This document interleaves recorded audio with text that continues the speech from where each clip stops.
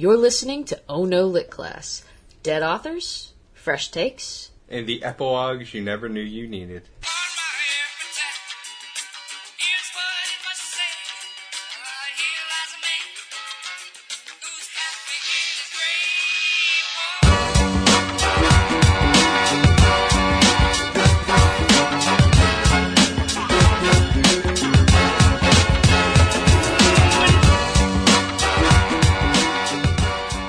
Hello and welcome to Oh No Lit Class, the podcast that knows that nothing gold can stay. Unless you bury it in your backyard. Like, duh. I don't know why you couldn't have thought of that yourself. I'm Megan. Things aren't safe in your backyard.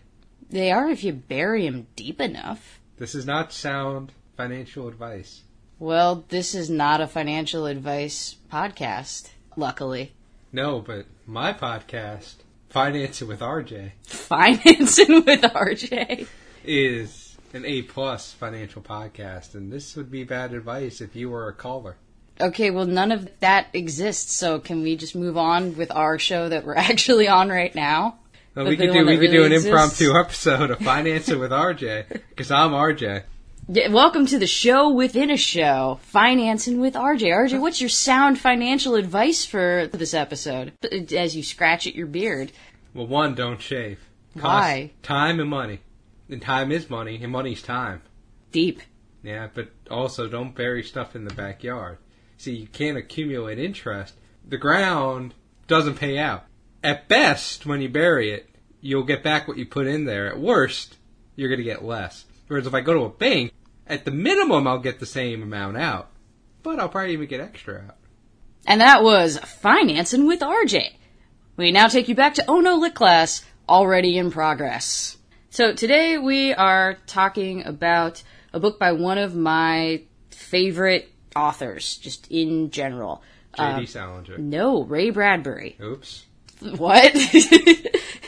Oops. Oh boy, okay. Let's talk finances. We did that already. So, Ray Bradbury is, he's one of my top 5 just like influences as a writer, and while Fahrenheit 451 is not my favorite book by him, it is the one that most people are familiar with, that you usually have to read at some point in high school. It's all about the book burning, and, you know, the high school kids, typically freshmen, I think. I was in 9th grade when I read it. What about you? It was never assigned to me. Really? Yeah. Shit. So this isn't even one that I had to skip on. You just never even got to it. Nope. Did you have to read any Bradbury? Like, nope. There Will Come Soft Rains, nope. Or The Veldt? Nope. Or... Man, you are missing out. Yeah, man, we had Orwell. Ray Bradbury is way more engaging. I mean, to be fair, these are completely different things. Ray Bradbury is like a fantastical sci-fi guy. No, he's not. Yes, he is. Well, he says he's not. Well, he says that he's a fantasy writer. I know. Oh, respect him. I do respect him. You're calling him something he says he's not. I said fantastical sci-fi. I'm saying the same shit. He would disagree with you. Anyway. Representation matters. What? No, stop saying words. But yeah, I remember my dad giving me a copy of The Martian Chronicles when I was 11, and just that it, like, blew my mind with how cool it was. And when Ray Bradbury died back in 2012, like, I cried, you know? Like, I'm not like, yeah, but like, I teared up because he's just been a very important writer to me. Which is not to say that Fahrenheit 451 doesn't have some issues, but we'll get to that. Actually, the thing that I remember the most about having to read Fahrenheit 451 in high school was that we had an assignment where we had to be partnered up and we had to make like a little mini book, like a Cliff's Notes that gave like a synopsis of the chapters and like make a little cover for it and shit. And I got paired up with an art girl, and you know, we were like 13, so she was in that big-eyed anime art phase, and she didn't do any of the fucking work on it. I had to write the whole thing, and she drew the cover where Montag, the main character, is just like this pretty weird, slender, androgynous-looking anime boy, and then she just drew a bunch of flames around him, and then she drew a picture of us on the back. That was her contribution. 15 years later, I'm still bitter. You should have taken that guff.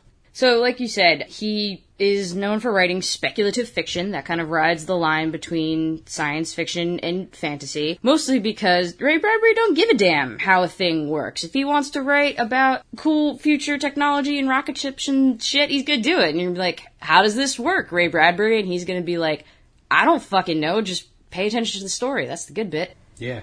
Yeah. Although he, as we're going to talk about in the book, he predicted a lot of, like, modern technology in the form that it would take, which was pretty impressive because this book came out in 1953. It's not a prediction if you time travel to the future and saw it with your own eyes. Are you suggesting that Ray Bradbury built a time travel device? Definitely not that he built it. Well, who did? Someone buried it in their backyard. Okay. And Ray happened to find it. Ray. Oh, geez. That's what we're going to do, huh? That's what he's affectionately known as. By me. Alright, well then, you know what? Let's not waste any more time. Let's get to the biography of Ray Bradbury. So Ray Douglas Bradbury. Born August 22nd, 1920. Died June 5th, 2012. He's affectionately known as Ray. By who? Look, let's not get into the weeds here. So Ray was born in Waukegan, Illinois, to Mom Esther, a Swedish immigrant, and Leonard Spalding Bradbury, a man of English descent. With a name like Leonard Spalding? Yeah, I can believe that. Leonard was a power and telephone lineman. He was a lineman for the county. So you see, Ray, he knows a lot about telephones and electricity. Okay. Anyway, I just want to say one thing about Ray and his name here.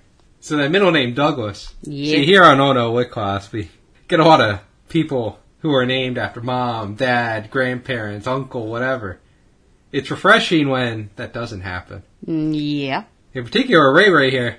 Now, that middle name doesn't come from any family. Yeah, Douglas. Doesn't come from any family. It's because his family liked an actor by the name of Douglas Fairbanks.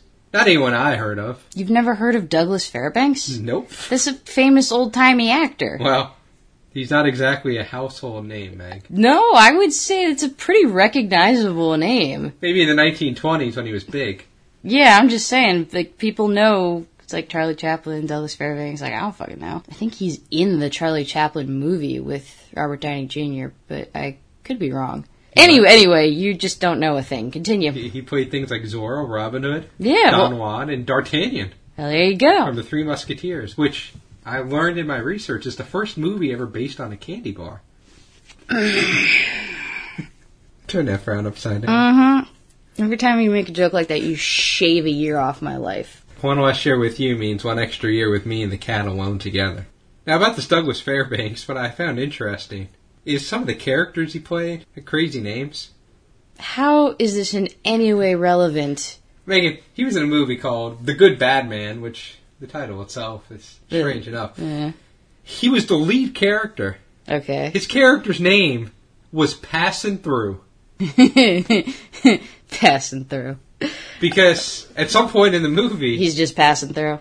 someone asked him, "What you doing there, stranger?" He was passing through. That's his name. Can we, like, Ray Bradbury? Now, No. one more. No. I gotta tell you one more, because it's the best character name I've ever seen. This better be really fucking Yeah, good. the movie's called The Americano. Okay. He played a character by the name of Blaze Derringer. Shit, that's fucking awesome. Yeah. God. I don't intend to ever have children, but if I do, I'm gonna name him Blaze Derringer. There you go, see? I got the good facts. Good asides. So anyway, back to Ray. So he's not related to Douglas Fairbanks. Parents were just a fan. He was related to Mary Bradbury, who at the ripe old age of 77 was convicted at the Salem witch trials and was sentenced to be hung. She wasn't, though. She got away. Lucky for her, she never got hung. She died from natural causes before they ever got around to it. Well, that's what procrastination gets you. Yeah. Unhung witches. Well, no, it turned out then she wasn't a witch after all. She died. That's that good witch hunter logic right there. She died, wasn't a witch. By the way, this brings the Salem witch trials record to own infinity. They never found one, you know. They're still out there somewhere, hiding, doing witchy shit. Yeah, not for the lack of trying. So Ray Ray, he had a pretty big family. And apparently the entire family lived in the happening town of Waukegan. Yeah, you said that. No, I said he was in Waukegan. Okay. The whole family was in Waukegan. And okay, neat. One would assume. I'm going to blow your mind with this next fact. Yeah. Ray Ray wrote about Waukegan quite a bit in his work. Yes, under the fictionalized name of Greentown. Look at you know all these facts. He's one of my favorite writers! Well, I don't know why you needed me in this episode. To tell me about Douglas Fairbanks, apparently, and Blaze Derringer. You're very unthankful for this information. Anyway, from a young age, Ray Ray took a liking to reading and writing. He spent a lot of his time at the library, I said it, reading stuff from H.G. Wells, Jules Verne, and Ono Lit Class alum, Edgar Allan Poe. Ray Ray began writing when he was 11. Given that this coincided with the Great Depression, paper wasn't all that easy to come by, so he wrote his stuff on used butcher paper. Used butcher paper. Yeah. Something in character there. You were feeling that Great Depression. In that moment, you were in the Dust Bowl. Paper wasn't easy to come by, so he wrote his stuff on used butcher paper. Delicious, yet sanitary. Neither of those things. Apparently, throughout most of his early writings, it's pretty clear he was just trying to emulate Eddie Poe until he was about 18, when he began to branch out. But well before this time, Ray Ray was forced to spread his wings bigger than Waukegan, Illinois would allow him to. You see, Dadbury had a hard time keeping a job. You okay there? Damn it, that was really good. This eventually forced the entire family to move away from Waukegan in 1934 when Ray Ray was 14. After a few short stays in Tucson, Arizona, the family settled into a small, humble town known as Los Angeles. It's called irony.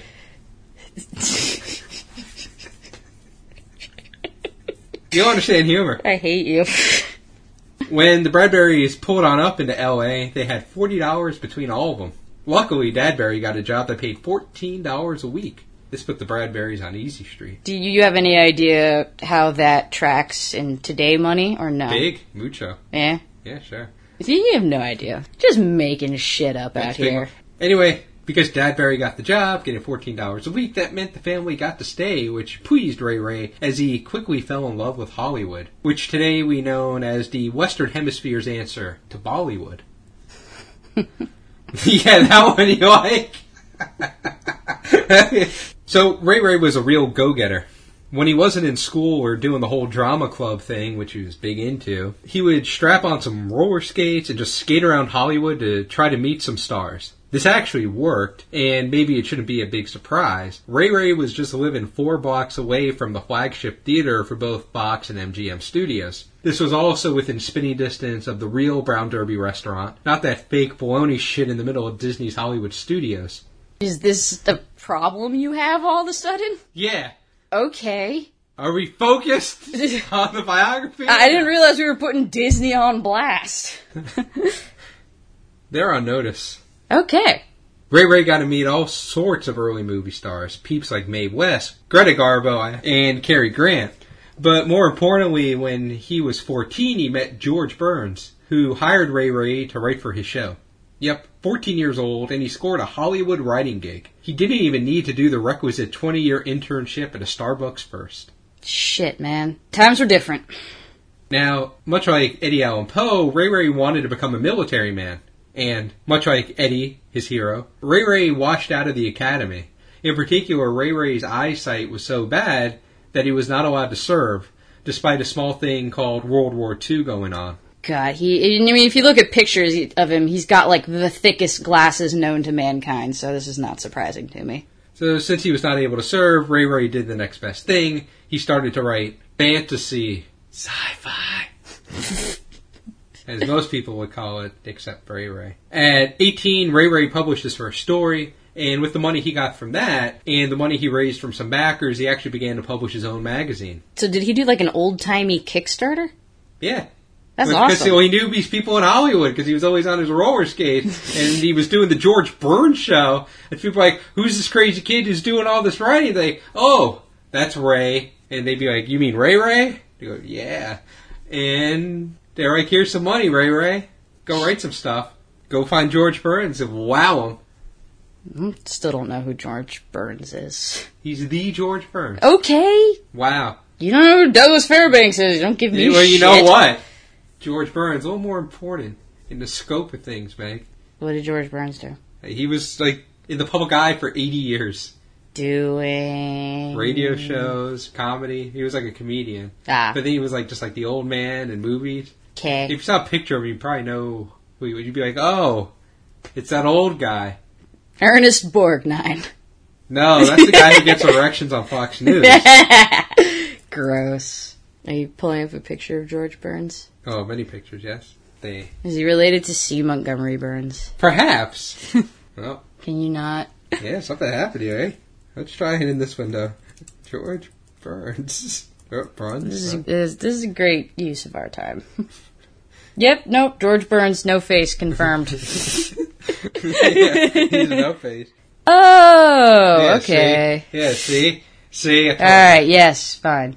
He is that old guy. So, Ray had connections, so people gave him money. So after he published multiple issues of his own magazine, he began to sell short stories for modest payoffs, like $20 a piece. Eventually, he actually became a full-time writer and a journalist. And then, in his early 30s, while renting typewriter time at UCLA, Ray hit his peak, writing The Fireman, which would later become Fahrenheit 451.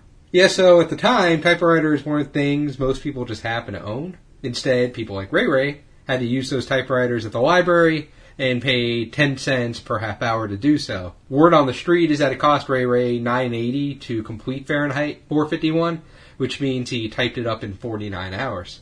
Damn. Now, there's an important thing I haven't covered. Okay. What specifically inspired Ray to become a writer? Well, Ray confided that he began to write every day due to two specific incidents. So the first one was that his mom took him to see a performance of The Hunchback of Notre Dame while he was a child. Oh, yeah, I do know this one. And that was really important to him. And I guess that's fair and normal enough. But the other bigger event was when he was 12 years old.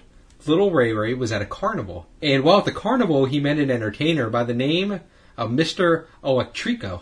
Well, Mr. Electrico broke out an electric sword and touched a 12-year-old Ray on the nose while shouting, "Live forever!" Yeah, so that sounds pretty normal, too. An 81-year-old Ray recalled, quote, "I felt that something strange and wonderful had happened to me because of my encounter with Mr. Electrico.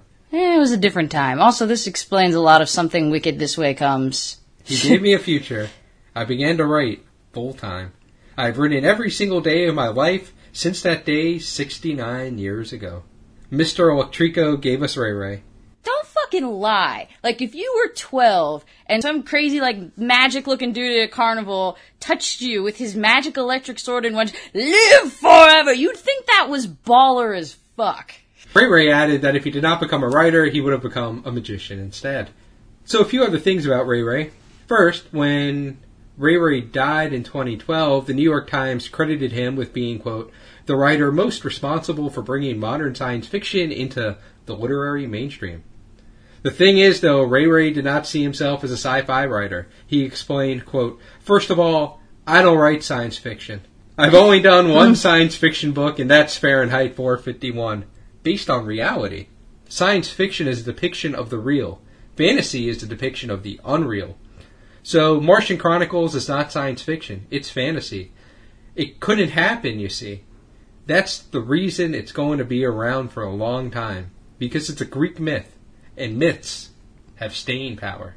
And his stories have, definitely proved to have staying power even as our own technology has outpaced them. He's sort of oscillated back and forth on how he personally feels about technology. Sometimes, he's like, "Quit freaking out about computers, you dumb weenies. Oh, no, computers scare me." No, computers are awesome. The future's gonna be great. Like, suck it up. But then in 2010, he was quoted as saying that there are too many cell phones, too many internets. Yeah, it's got to that point where he was like, "I'm old, I pluralized internet. What is an ebook? This scares me." But to be fair, at that point, dude was 89 flippin' years old and had grown up in the Great Depression, as we said. So, like, imagine living in, like, fucking Dust Bowl times and living to see, like, iPhones and cat memes and shit. That's wild. There's people still alive that were Yeah. born before Ray Ray. Yes, I know. I'm just saying like that specifically. But then he also got to see like his own technology kind of come to life around him too. But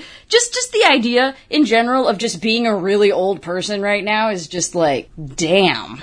A little more Ray Ray potpourri. Ray Ray never got a driver's license. Just kept roller skating forever. He either took his bike, his roller skates, or he relied on public transportation. This might also explain why he lived at home until he was 27, and to be frank, the only reason he managed to leave his parents' house was to get married to Marguerite McClure, who was known as, quote, the only woman Ray ever dated. Very romantic. Got it in one. Got him out of his parents' house.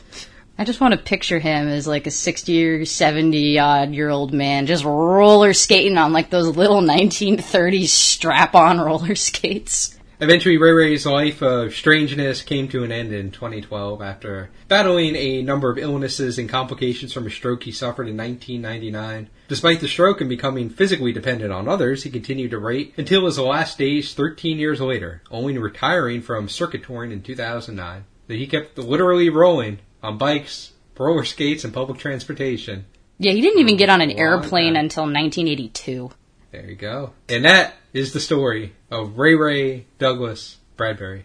Yeah, so in terms of technology, he's been said to have predicted everything from like flat panel televisions to earbud headphones and 24-hour banking machines, and all of this kind of comes up in Fahrenheit 451. And so that's part of what's kind of hard, is you have, kids today reading it and being like, who gives a fuck kind of thing. But, at the time, in the 50s, people were just like, holy shit, what is this crazy future nonsense? So I feel like, you gotta give him some credit. You gotta look at it in context. I mean, another interesting thing is that when he wrote Fahrenheit 451, TV was a thing, but only 1 million people owned TVs at the time. Uh-huh. And there were only the very basic channels that weren't even 24 hours a day because Seinfeld had not been invented yet.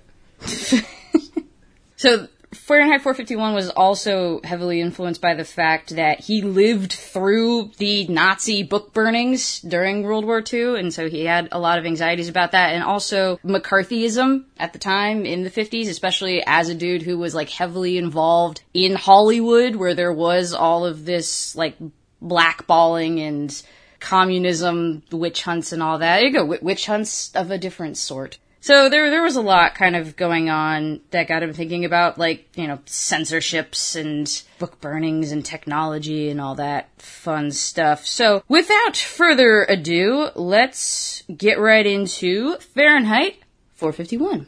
So the book opens with... I don't remember it opening that way. Yep, that's how it starts. The book opens with our protagonist, Guy Montag, a 30-year-old fireman whose job it is to start fires? What kind of crazy, topsy-turvy world has Bradbury created? In this world, firemen exist to burn shit down. And Montag loves it. He has all the job satisfaction you'd expect from someone who gets to play with a flamethrower all day. Generally, he burns books, sometimes houses, but he is down to burn whatever. He's DTF.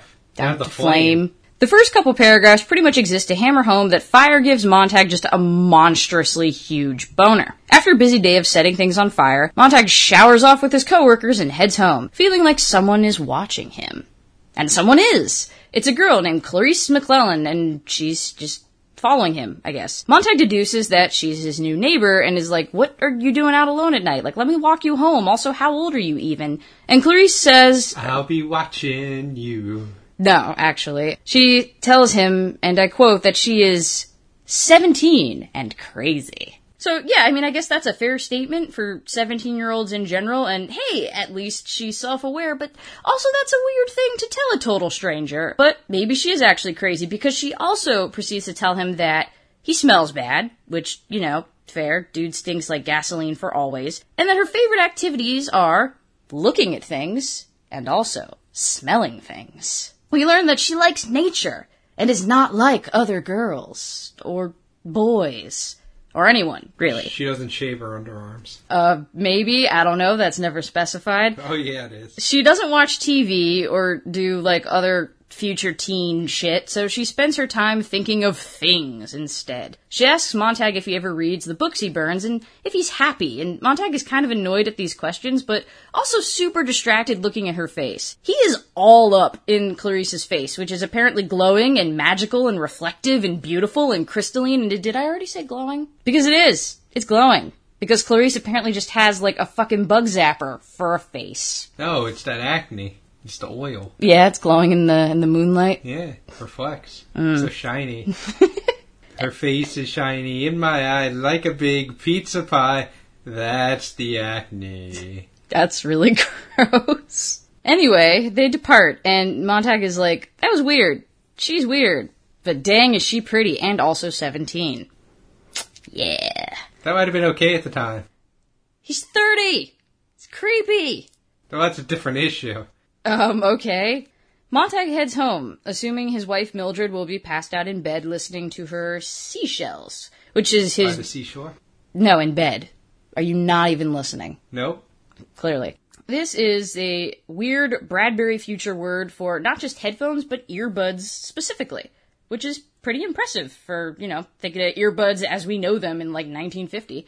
Anyway, Mildred is not in bed. She's lying on the floor next to an empty bottle of sleeping pills. Montag dials up 911, and we get the feeling that this happens kind of a lot, if not specifically to Mildred, to just the populace in general. These dudes who are described as plumbers come to the house and stick a tube down her throat that's described as a suction snake with, a little eye at the end of it, just because, it wasn't fucking creepy enough. And they just jam that down her throat and clean her blood out. $50. Done and done. They even specifies, $50 pop. Montag then goes to bed and feels weirdly melancholic. Maybe because his wife tried to kill herself? I don't know. What could have precipitated these feelings? Yeah, he's feeling bad. $50 a suck. You can't get that kind of deal nowadays, Gross. And then he decides that it's time to start having an existential crisis. The next morning, neither of them acknowledge Mildred's sort of attempted suicide moment, though Montag kind of half-heartedly tries to, but all she wants to talk about is how dope their TV situation is. In the Bradbury future, TVs are interactive and on giant wall-sized screens, and the Montag house has a room with 3 TV walls, and if you send in enough box tops, you get a script, and you get to stand on your special TV platform and be a part of the show.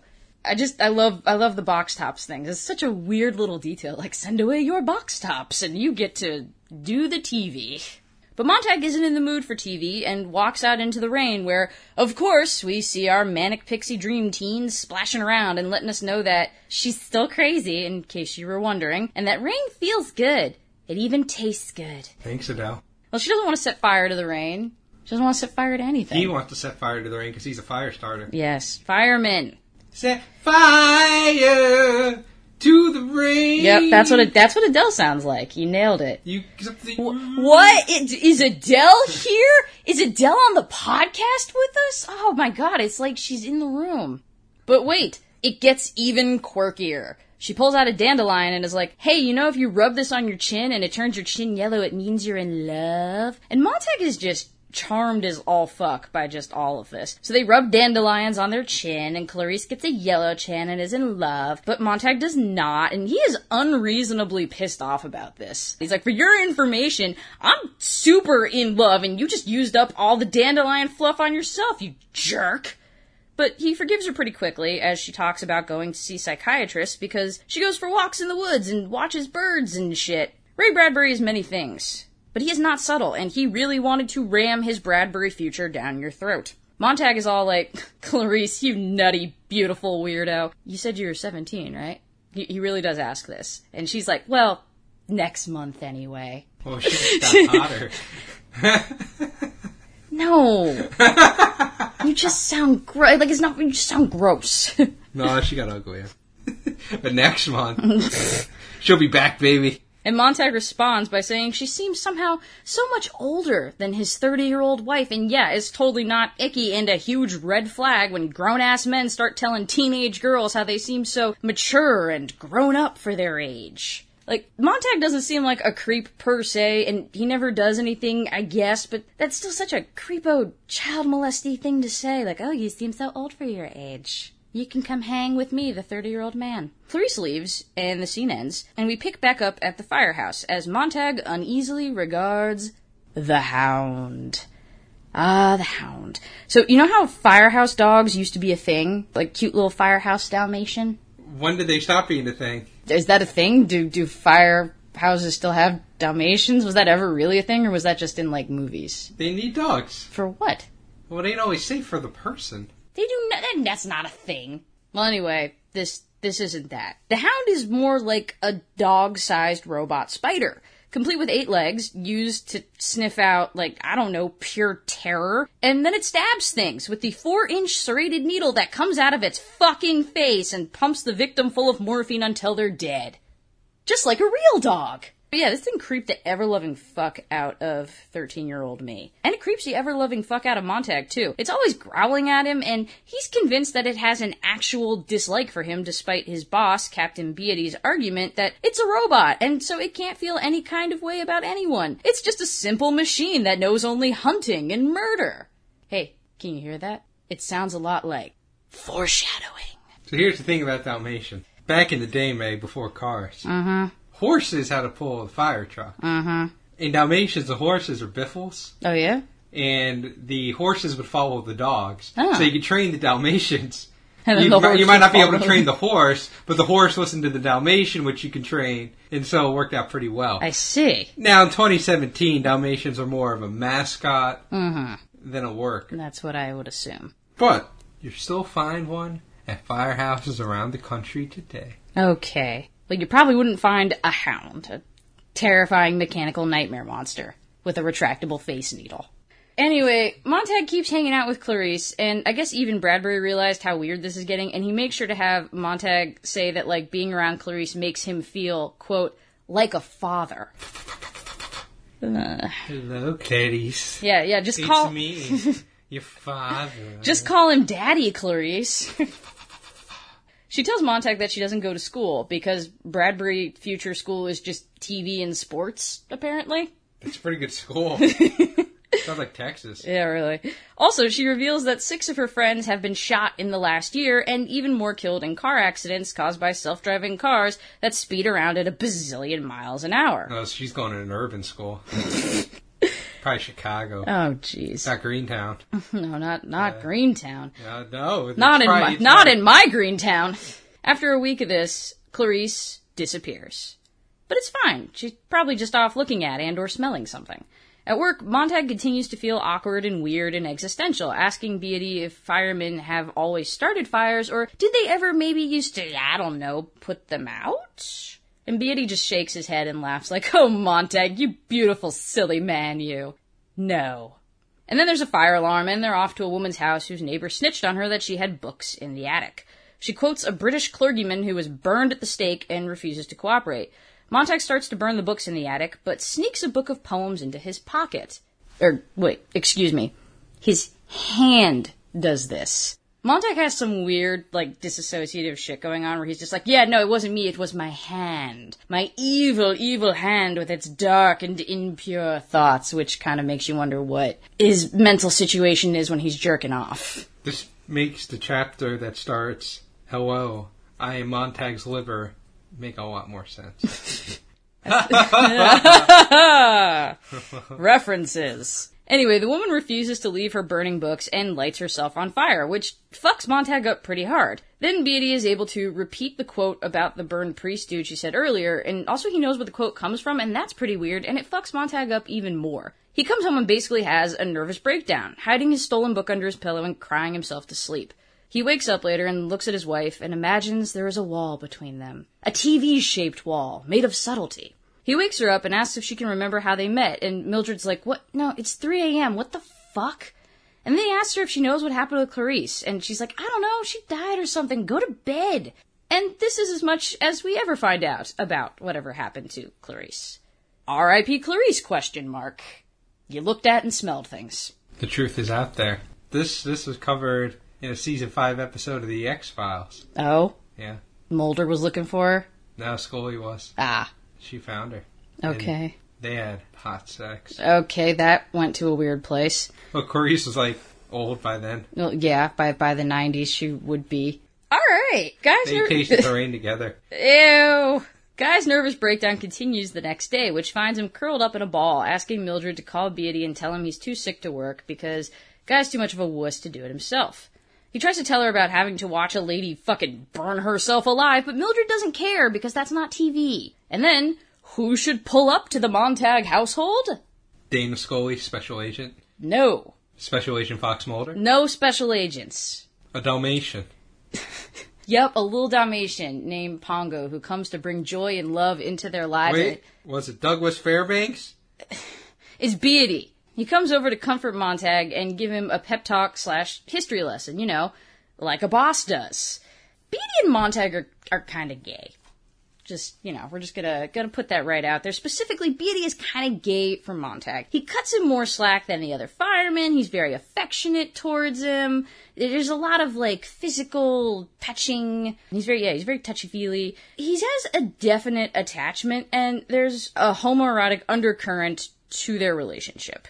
Montag, though, is mostly just kind of scared of Beatty, but in that awestruck sort of way that's kind of gay. Beatty tells Montag that books are bad because they make people think things, and nobody likes doing that. It's just the worst. Also, books offended people, and there wasn't one book that didn't offend at least someone, so they just burned them all and replaced them with TV, and now it's great. And yeah, Bradbury was really freaked out by watching people burn those books, huh? Beatty goes on to say that that's why the firemen exist, to stamp out stuff that makes people think too hard and get ideas and feel sad and argue with each other and be unhappy. Books, Beatty says, are only gonna bum you out. So, why does Beatty know all of this? And why doesn't Montag know any of this? I'm not setting you up for anything. That's a legitimate question I have. Why does Montag not know history, and why does Beatty know, all of it? Because he just has a better memory. I get, it just seems kind of weird. Or he's older. I mean, he's said to be, a little older, but, it's not he's talking to, an 80-year-old man or something. He read the script. Yeah. Anyway, Beatty says that all firemen go through this period of feeling weird and shitty, and if they, just happen to take a book they were supposed to have burned home with them, wink wink, they can even keep it for a whole day. Hypothetically, of course. But then they need to get with the fucking program. And then he pats him on the head and leaves. Montag then shows his wife that, actually, it's not just that one book he stole. He has a whole bunch of stolen books hidden behind their ventilator grill. And he's just like, guess what? Now you know about the books. We're in this together. No take backsies. And then he tries to read her Gulliver's Travels. And Mildred wants absolutely no part of any of that shit. And honestly, can't say I blame her. Gulliver's Travels is boring as hell. That's my hot take. So instead of going to work, Montag just reads and reads and reads, and the books give him feelings. And Mildred's like, why are you doing this? You're gonna get us killed. And Montag is like, you were gonna get yourself killed anyway, Captain Sleeping Pills, and we all might die anyway in the constant shadow of several vague and unspecified military conflicts. Mildred retreats back to the TV, and Montag thinks back to an old man he met in the park the other day who had on a big black coat with something clearly hidden in it. Butterflies. Yes, just butterflies. No, it was this dude named Faber, and he used to be an English professor, and he was smuggling some books. Montag took his information, but he let him go. Now, he calls him up and is like, hey, can we be book buddies? And Faber doesn't trust him, obviously. So Montag is like, I got a Bible, and I'm gonna bring it to your house, and then you'll know we're friends. So he rides the subway to Faber's, and he tries to read and memorize Bible passages over the distraction of blaring advertisements, and this is just a really good section, because it's overwhelming. Kind of move away for a second. This is probably my favorite part of the whole book, because he's just trying to read, the single Bible passage, and he's just assaulted with noise and ads and conversation and just building into this wall of sound that he can't compete with, and he's just trying to understand these lines and, commit them to memory, and it's like trying to grab hold of water vapor. This section is appropriately titled The Sand and the Sieve, as the whole experience reminds him of being at the beach as a kid and trying to fill a sieve with sand. Again, Ray Bradbury isn't subtle, but reading it is an anxiety-inducing experience, and I really just love it a lot. Anyway, Guy gets to Faber's house and shows him the Bible, and that's enough to convince him that he's on the level. So, Faber. Faber is, in no uncertain terms, a weenie. Just a cowardly, limp dick wuss. And he uses it as an excuse, too. Like, oh, woe is me, I'm too much of a coward to do anything ever. But all Montag wants from him right now is to just help him, like, understand what the hell he's reading in the Bible. And Faber's like, oh, Montag, you beautiful, silly man, you. You don't want books. You want meaning. You want the ideas that can be found in the books. And Montag gets real fired up. He's like, hell yeah, that thing. Yeah, let's go steal a bunch of books and make copies and, I don't know, throw them at people on the street. And Faber's like, yeah, sure. And why don't you go plant them in the firemen's houses so they'll have to burn themselves? And Montag's like, yeah, let's do that. And Faber regrets letting this man going through a late-blooming teenage rebellion into his house. Montag thinks about how much literature Beatty seems to have memorized and wonders if he might be of help after all. He asks Faber to help him talk to Beatty, but Faber reminds Montag that he's too much of a scared baby man to actually do anything. But he does give Montag this thing called a green bullet that's essentially just a Bluetooth earpiece. Again, future prediction points to Bradbury. And is like, hey, at least I can talk to you while you do all the dangerous shit and I chill here in my house. Montag returns home to find Mildred has a bunch of friends over, and they're all talking with a detached cheerfulness about the constant shadow of several vague and unspecified military conflicts. And Montag is like, this is dumb, and I hate it. It's time for you guys to experience the power of poetry. And he brings out a book of poems, even as Faber protests in his ear, and Mildred does the same in front of him. Nonetheless, Montag reads Dover Beach. And it's so moving, I guess, that it makes one of the women cry. And the others are like, look what you did. You made her have an emotion. This just proves that books are bad. They leave, and Faber's like, hey, maybe don't do anything too crazy now, but also go to the firehouse and see Beatty. And Montag's pretty scared. Like, he's really nervous, to the point where he freezes up on the way there. And Faber has to, like, coax him, going like, go on, you can do it. It won't be that bad. Have courage. It's like I'm right there with you, except I'm not really because fuck that. So Montag gets to the firehouse where he tries to join in a game of cards, but things quickly get weird. Beatty knows something's up and keeps tossing out weird, contradictory literary quotes to get a rise out of Montag. Like, man, don't these quotes prove that books are super confusing and overcomplicated and pointless? And Faber's like, don't engage him, don't rise to the bait. And Beatty grabs Montag by the wrists and is like, man, your pulse sure is racing there, huh? This isn't a weird thing for your boss to be doing. Just grabbing you and casually commenting on how fast your heart's beating, as coworkers do. Luckily, the fire alarm goes off. They end up at Montag's house, which means, maybe angrily screaming poetry at your wife's friends was a bad idea, huh? Mildred is leaving the house with a suitcase, presumably while giving her husband the finger, and Faber is screaming in his ear to fucking book it out of there, and Beatty is flicking a lighter at Montag, having some kind of monologue about fire and how sexy it is, and he tells Montag to burn his house down. And he does, and he actually kind of enjoys it. It's cleansing, even if he's also burning the books that are inside it. He's also at least burning the TVs, so, fuck you, Mildred. But Beatty's like, this is a punishment. You're not supposed to be enjoying it, and he smacks him, knocking the earpiece out of Montag's head. He picks it up and hears Faber and is like, we're gonna come get you. And so Montag's hands, because, yeah, we're doing that again, point his flamethrower at Beatty, who's like, I dare you. I double dare you, motherfucker. And he does. Montag burns the shit out of Beatty until there is nothing but ashes left. Whoosh. That's not how people burn. He flamethrowed him so hard that his bones just weren't there anymore. No more bones. Flamethrowed away. Whoosh. What degree Fahrenheit is that? The bazillion. Then he finally goes to run, except that there's just one thing he forgot about. Tie his shoes. No. You left the oven on. Well, that really wouldn't matter at this point. His house is burned down. It's the Hound. Oh, I thought it was the rain. He forgot to set fire to the rain. Well, now watch it burn. Well, now he has to set fire to the Hound because it's leaping the fuck out of nowhere and attacking him and jabbing its horrifying face needle into his leg. You ain't nothing but a hound dog. Stabbing all the time. So, Guy manages to set the Hound on fire and get away, but now his leg is numb and he has to hobble his way to Faber's, where he learns that he's now a fugitive. And Faber is actually, just really, jazzed. He's like, oh my god, you're not dead! This is great! I feel so alive! And Montag's like, dude, you didn't even do anything. Didn't I?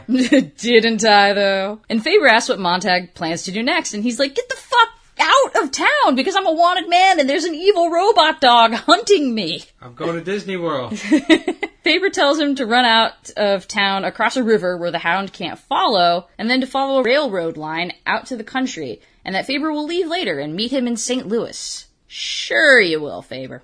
Montag runs for it and barely escapes the Hound, jumping into the river where he floats downstream and decides the sun is evil because it's always burning. Like, look, cut the guy a break.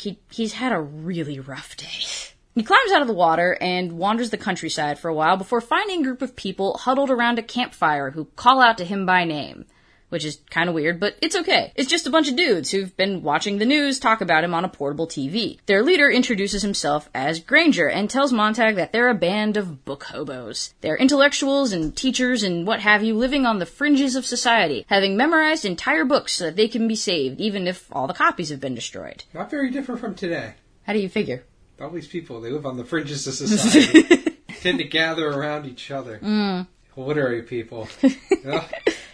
And, that's it. Like, they just live in the woods, heads full of books, just chilling, waiting for society to collapse so that they can rebuild it with, like, what? The collected poems of, like, William Wordsworth? All they need is Denzel Washington to show up because he has the Bible memorized in his head. Yeah, because he's blind. And so the only version that was left were Braille books. And why there are no Braille books? Because there might be Braille books and we just don't mention them. Look, the point is, I like Paradise Lost as much as the next person, but that ain't gonna help you survive the fucking apocalypse. Like, did anyone memorize the Boy Scout Survival Guide? That might be a little more useful. Speaking of the apocalypse, it shows up right on time as the constant shadow of several vague and unspecified military conflicts is no longer a shadow, but a bunch of jet bombers that level the city.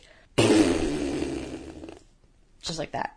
Montag contemplates that Mildred and Faber are dead now, but the full impact of watching a city explode hasn't quite hit him yet. He asks Granger what happens now, and Granger replies that they're gonna walk around and see what's what.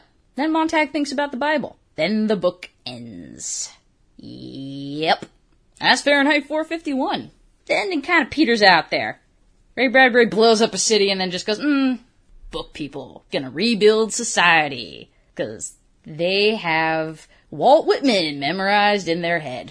But see, it left a lot of ground for the sequel Fahrenheit 9/11 to step in 2004 and really take off. So about that, actually, Ray Bradbury got really fucking pissed at Michael Moore for using the title for Fahrenheit 9/11. And he said it had nothing to do with politics or anything, but that he was just very cheesed at the fact that Moore didn't even ask him for permission or anything like, hey, bruh, can I use your title for my documentary? Which, I mean, big shock there. It's Michael Moore. He's dick.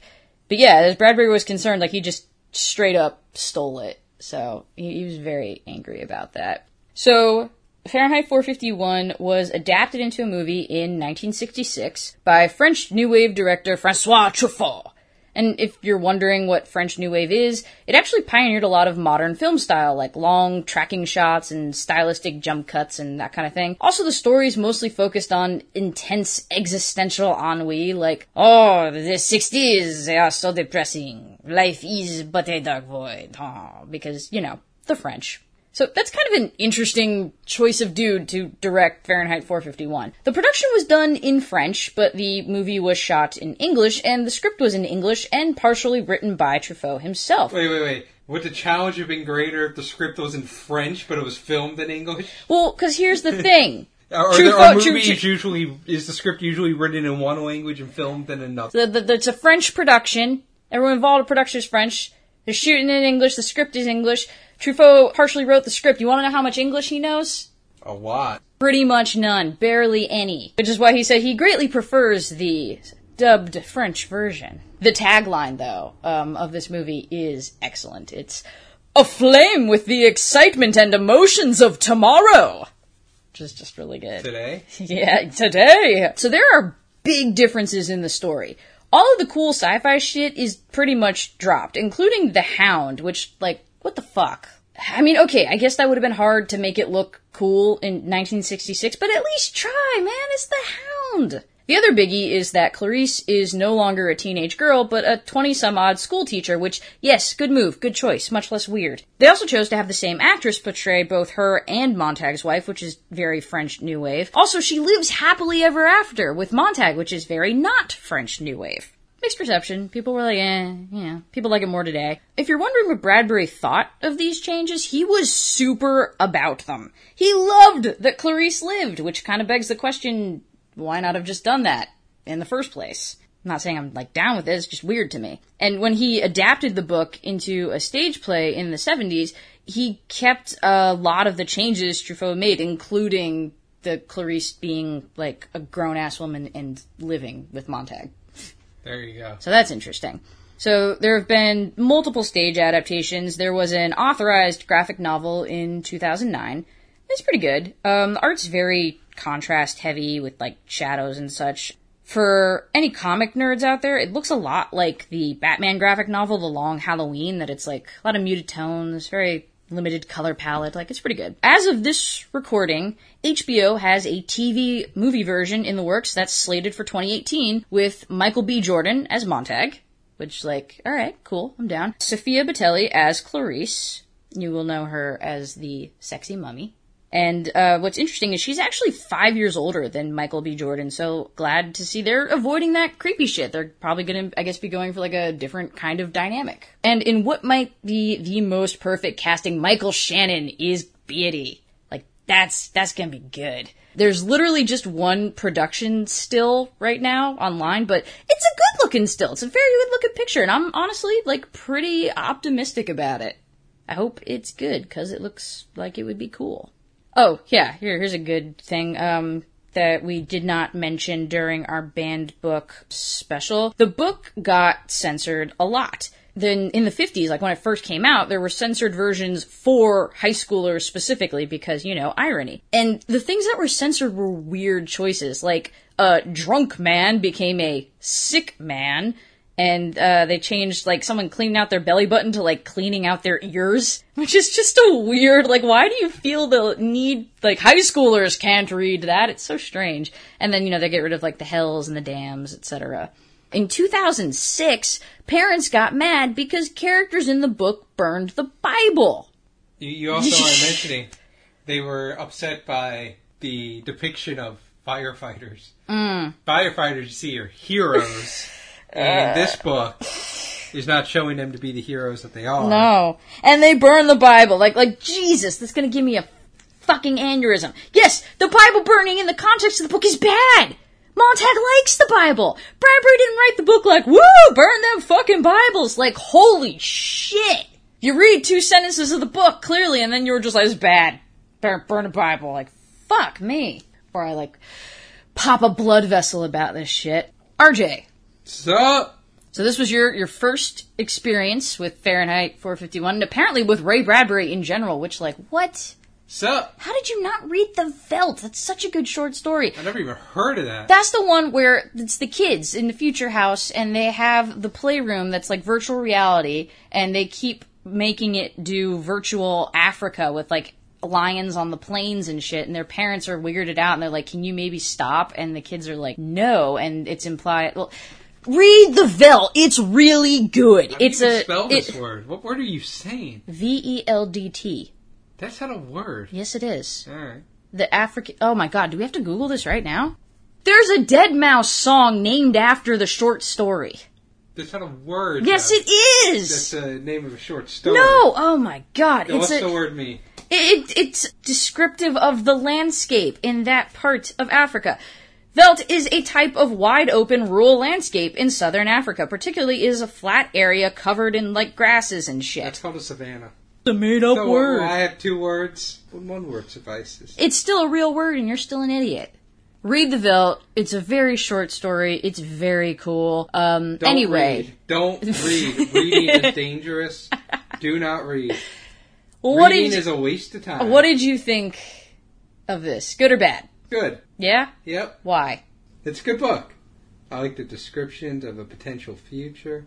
I think he captures a lot from the 50s looking forward. I like Adele, so I like tasting the rain and being in the rain in general. Now, the Hound, It's pretty good. You know what's scarier than a hound with a needle face? What? Hummingbirds with fangs. Yeah, alright, that's fair. Yeah, they just zip-zap and they get you. They get you fast. I Ray Ray. I suppose I can't argue with that. We need to edit this book. He is quite dead. Tell his estate. Take the hound out, put the hummingbird in with the fangs, and that they probably would have left in the movie. Megan. RJ. Your thoughts on Fahrenheit 9/11. Oh, God. Your thoughts. I don't remember. I watched that documentary like once in school and it was stupid because Michael Moore is stupid. On Fahrenheit 451. I mean, I feel like I've already made him pretty clear. I like the book pretty okay. There's a lot of really good writing and description in it. But it's also just kind of ridiculous and weird, and the ending I've always had a problem with. When I read it as a kid, I was like, this ending is bullshit, and rereading it again as an adult, I'm still like, this ending is bullshit. My favorite Bradbury stuff is like Something Wicked This Way Comes and The Martian Chronicles. But no, I mean, overall, it's a good book. If you didn't give it a fair shake when you were a high school freshman, give it another shot. It's a quick read. It's a short book. Well, you had to pay to write it. Yeah, there you go. Books are short when you gotta pay by the word. Or pay by the typewriter time. Whatever the fuck. Oh, this episode coming out the day after my B-Day. So, I guess when you're done listening to this, wish me a happy, belated birthday. How's it feel turning 40? Feels good. Feels real great. Feels sexy. Next year, I'm turning 25. Next year, you're turning 62. This episode's podcast pals are the ladies of the Dimly Lit podcast, Carly and Katrina. So they kind of do what we do. So, I'm squinting at them. I'm like, yo, watch yourself. But they're significantly cuter and adorable. And whereas we sort of breeze breakneck through various literary works, they will do a reading episode and then they'll come back and do a rehash episode so that you'll actually learn a thing. So go and give them a listen. But, not too many listens. No, I'm being a butt. Go listen to them a bunch. Any books you read in school that you'd like to throw 20,000 leagues under the sea? Does the Odyssey feel like an odyssey to get through? Wonder what temperature you'd have to burn Ray Bradbury's novels at? If you often ask yourself these questions and more, check out our podcast. I'm Katrina. And I'm Carly. We're the co-hosts of Dimly Lit. We read classic literature and try to figure out what the hell is going on. You can find us everywhere you get your podcasts. Mothership Media. Our next episode will be out on November 23rd. That's good, because you're going to get a lot of listens on Thanksgiving. Oh, fuck, huh? Well, we'll figure it out. So while you're sitting around enjoying Thanksgiving with your family, don't talk to old Uncle Sal, whose politics you disagree with. Get out the Bluetooth speaker. Put on Oh No Lit Class. It's what George Washington would have wanted. We're gonna bring families together. Yeah. Yeah. By saying fuck a bunch. No. If you come back to this every other week because you're a masochist, I guess, consider subscribing to us on iTunes and leaving us ratings and reviews. See our ad in Men's Fitness. You can follow us on Twitter. You can like us on Facebook. We actually just made... They already are following us if they're listening to this. Not necessarily, and I was about to say a new thing, so shut up. We just made a Facebook group recently where you can... Which is better than the Facebook page because you can go in and, post your own book memes and shit and talk amongst yourselves. You don't even need me there. It's great. You would know who's already following us. You haven't looked at our social media ever. Not even once. I didn't know we have a Facebook group. Yeah, because I just made it, you dickbat. Thanks as always to Best Day for our theme song. Until next time, this was Oh No Lit Class. I'm Megan. I'm RJ. We love you. Bye. Bye.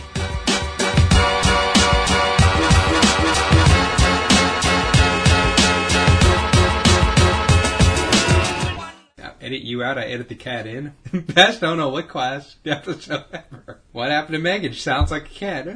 Megan, you're sounding very catty today. About an hour worth of those jokes.